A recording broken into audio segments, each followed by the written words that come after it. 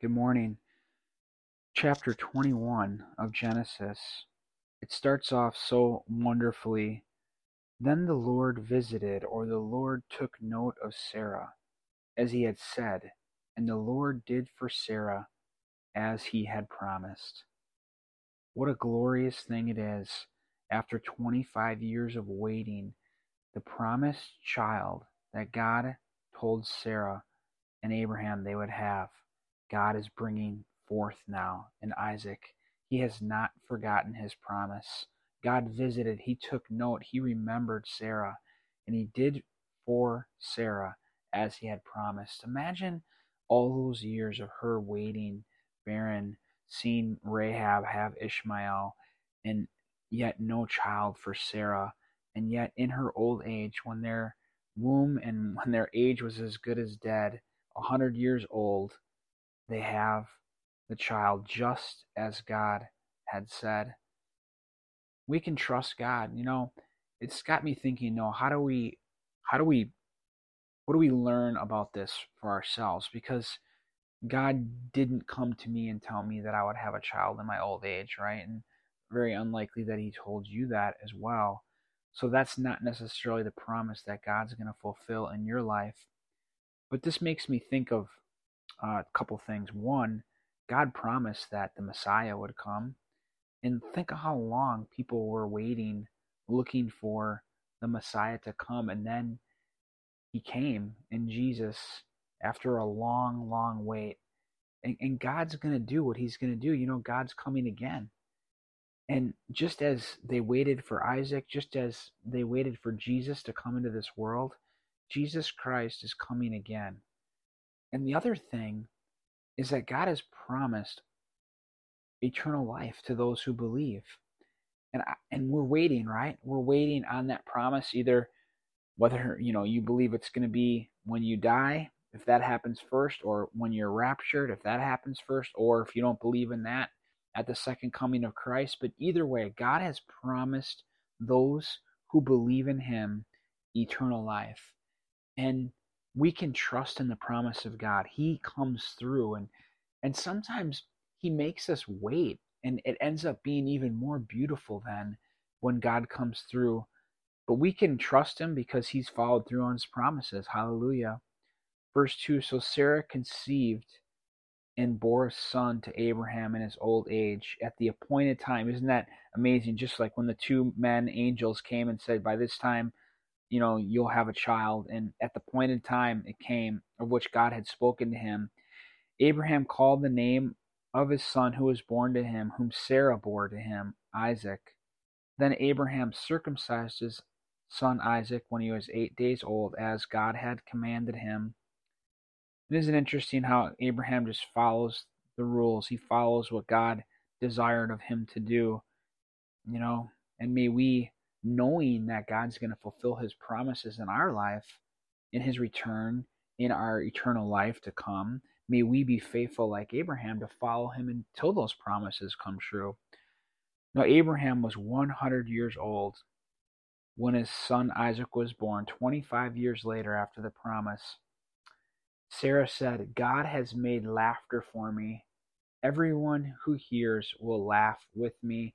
And I love this. I remember when Abram and Sarah laughed about the promise, and maybe there was in there an excitement, a little bit of doubt, but really, Isaac's name, which means laughter,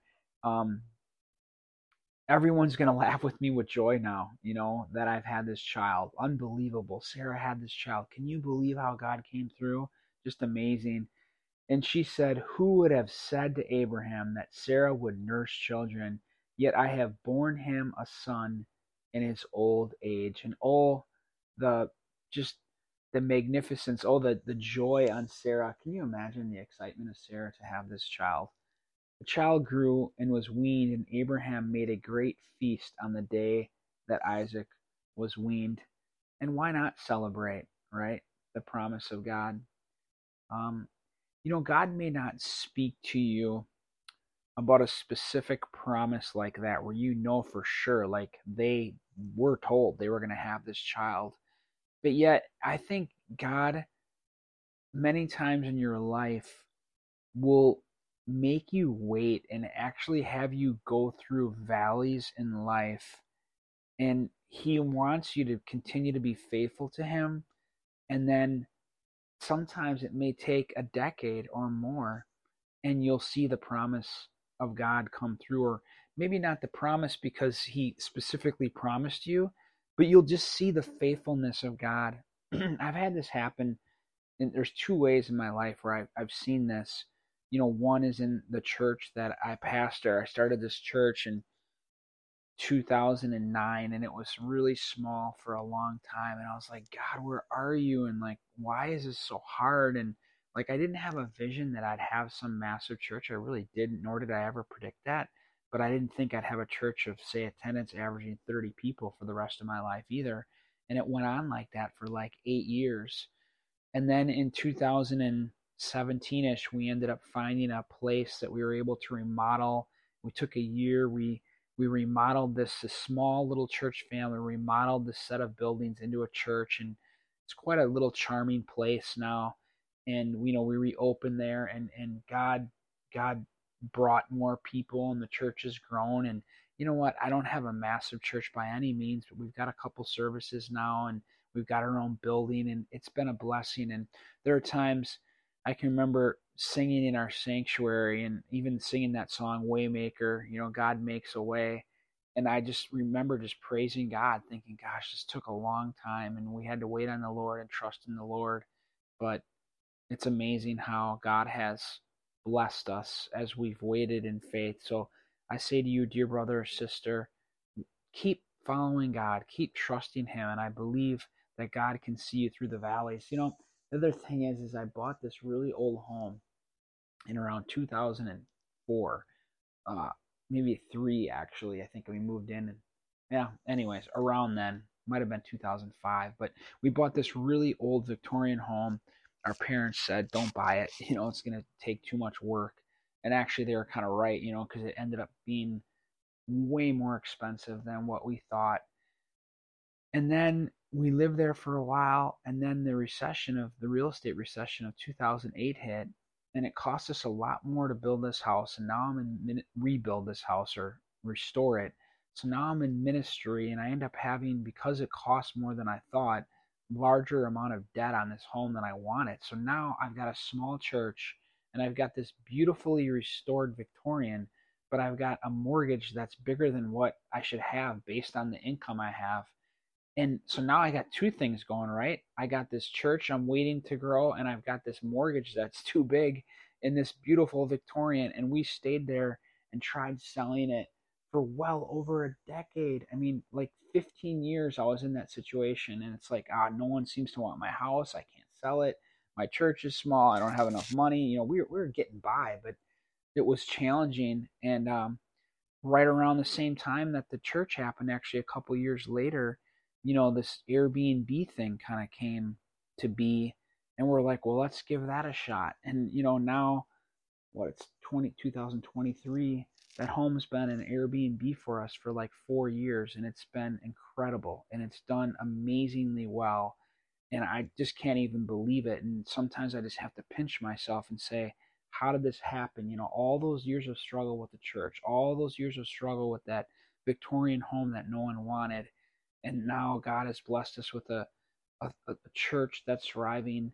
And we have a little side business in this Victorian that was not planned to do that, but it was kind of a solution, a way out.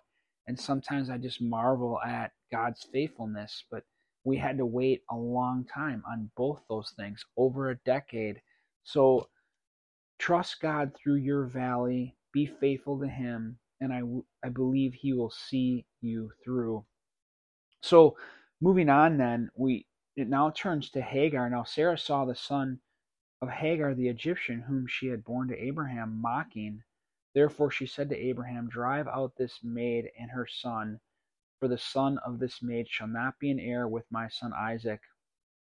The matter distressed Abraham greatly because of his son. But God took care of the situation. But man, here you can see, in our humanness, the jealousy problem that can exist. And For those of you who have been remarried, oh man, the challenges of having a previous wife or children from a previous marriage. No, this wasn't a previous marriage, but it was, it was similar situation, and how challenging that can be. And Abraham and Sarah, because of their mistake, and Abraham conceived, helping Hagar to have a baby through him because they were doubting. It appears that God would bring forth Isaac, but man, it just created a problem really throughout history and created a problem in their lives. And I would just say that, we're supposed to leave our father and mother and cleave to our wife, and the two shall become one flesh. And, you have to have a priority be your wife, the wife that you are married to, the husband that you are married to. You don't want to have there be any competition or feelings of competition, or where one spouse can't trust the other. You've got to prioritize. You've got to leave not only your, father and mother, but if you've on a second marriage or whatever, you've got to make sure that the priority is given to the husband or wife that you are in, because it creates a lot of problems when there's drama there. So um, Abraham really needed to prioritize Sarah, and he did. But God took care of Hagar, and He took care of Ishmael. And it's interesting. There's a passage in here. It says, "Do not be distressed because of the lad, your and your maid.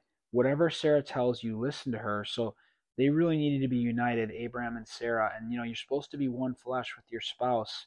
We've talked about this earlier. You really need to try to be one. Make decisions that bring oneness to your marriage. "For through Isaac your descendants shall be, and of the son of the maid I will make a nation also, because he is your descendant." Isn't that interesting? We've seen this throughout Abram's life, because of the promise that was on God and the blessing that was on Abraham's family. Ishmael's still going to have a family. Hagar's still going to be taken care of because of the blessing that is upon Abraham. Isn't it interesting, though, that because of this mistake and Abraham having this baby through Hagar, he ends up getting married. Hagar ends up setting up Ishmael with an Egyptian. And as this comes to an end, this chapter, it says, "God was with the lad, and he grew, and he lived in the wilderness and became an archer. He lived in the wilderness of Paran, and his mother took a wife for him from the land of Egypt." And remember, it is said that God would make a nation from him. And sure enough, this area of Paran is Arabia. And Ishmael is believed to be the Arab forefather, so to speak. And the Muslim faith sees at the blessing, they think they've received this blessing on Ishmael, and that it actually outranks the blessing on Isaac, which is not true. It's a false teaching within the Muslim faith. But isn't it interesting, that nation? And it's always been a problem now between them and God's people, and it all stems back from them not trusting God earlier on and waiting on this child Isaac. So may we not make mistakes when we need to wait on God. May we not get ahead and make poor decisions, but rather trust Him, trust the Lord, and know that He is faithful, because He has. He brought forth Isaac, He brought forth Jesus, and brother and sister, He's going to bring you forth into eternal life. Keep your faith in Jesus.